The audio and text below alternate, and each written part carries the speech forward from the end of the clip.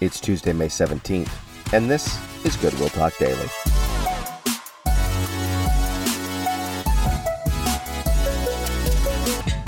It's great to be with you again today. Welcome back to Goodwill Talk Daily. We are in 2 Timothy chapter 3, looking at a vice list or a sin list. And what's interesting when we slow down and look at these lists is that they expose some of the wickedness in our own hearts. And that can be uncomfortable. It can be painful.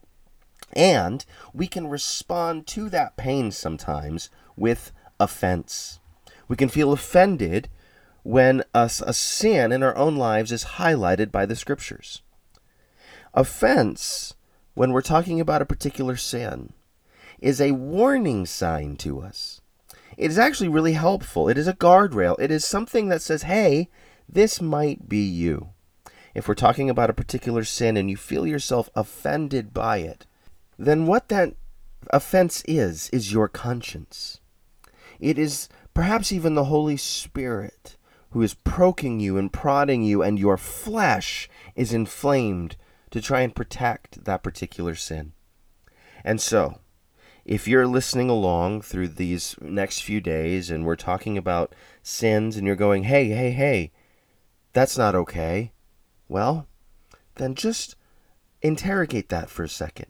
Investigate it. And ask, is this something that Pastor Marcos is saying that's wrong? Or is this a sin that I need to deal with in my own life? Now, I completely agree. It could be me.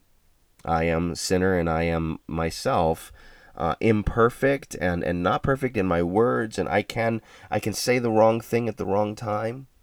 It could entirely be me. But it may also be something the Holy Spirit is working on in our lives that we need help with. So, when you are offended, because we're all going to be offended at some point, aren't we? Lean into that and ask the Holy Spirit if this is a sign that there's something for me to work on. Yesterday we looked at lovers of self as opposed to lovers of God. Now we're going to look at the next in this list. I'm going to read the whole list every time. It's going to be a little bit, it might feel redundant over a couple weeks, but that's okay. We want the scriptures to be what we hear, and that is carving away at us.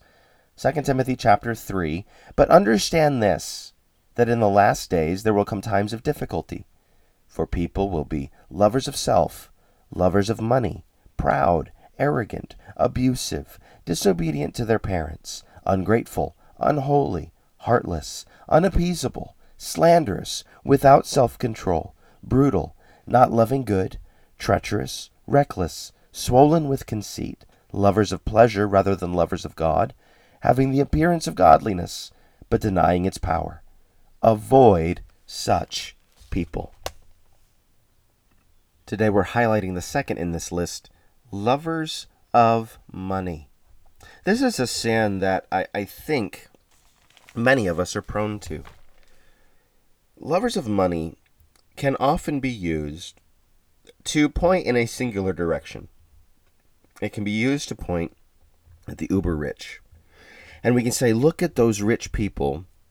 They are lovers of money. Perhaps they are. I don't know. I don't know their hearts. I do know that there is a parable that Jesus teaches. There's a parable of a man who has a barn filled with his riches, and he has so much that he builds a second barn that he might continue to grow in his riches. And Jesus calls him a fool and says that day his life would be taken from him. And an open question, well, then what will happen to that person's riches? What will happen to his riches? There is a love of money that is demonstrated by the hoarding of resources.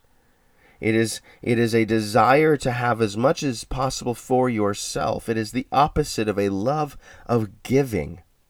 A love of giving is the way of Christ. It is more blessed to give than it is to receive.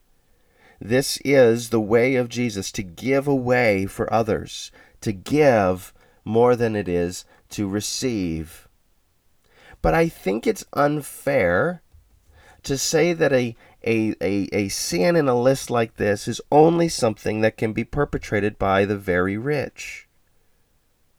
While the very rich may have a particular temptation towards this, I think it's also a temptation for all of us. Here's how I think it shows up in the majority of our lives. I think this is how it might even show up in my life. If only I had enough money, then I'd be able to do XYZ. If only I had enough money, then I would be content. I need to get to a certain level of financial security, and then I will feel content. The pursuit of financial security above all else is evidence being a lover of money. Now, this is very, very hard because it's countercultural. We've been told that financial security is one of the zeniths of American existence. If you reach financial security, you've made it. You have attained the American dream. But think about the way that that is framed. If I am financially secure, then I am secure. Where is God in that? Where is the joy of giving to others in that? Some would say, well, if I'm financially secure, it makes me able to give. But when Jesus was sitting in the temple and saw a widow come and give her 2 mites, he does not say, oh my goodness, imagine how much more she'd be able to give if she was financially secure. No, he says, look, this widow gave all that she could, and it is considered blessed in the kingdom of God. She is considered blessed in the kingdom of God.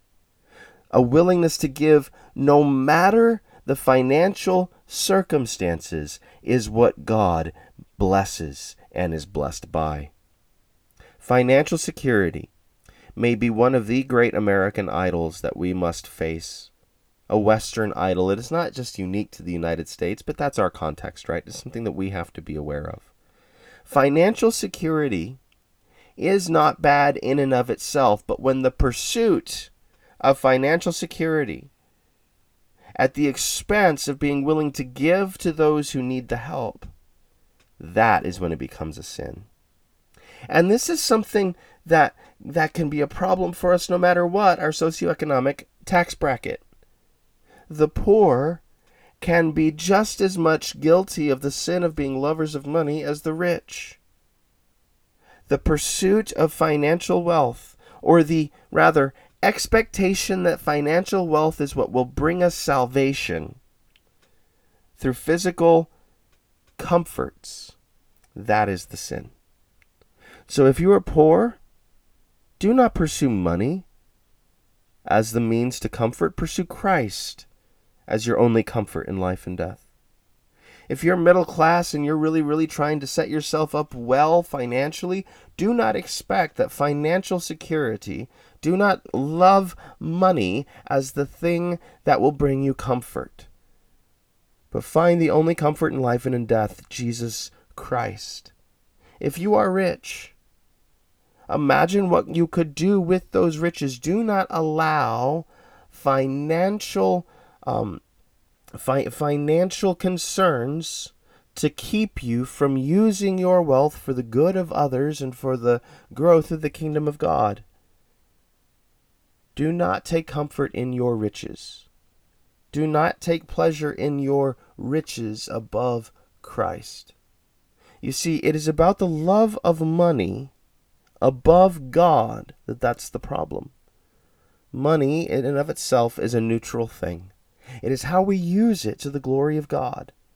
If He has given you much, use it for the glory of God.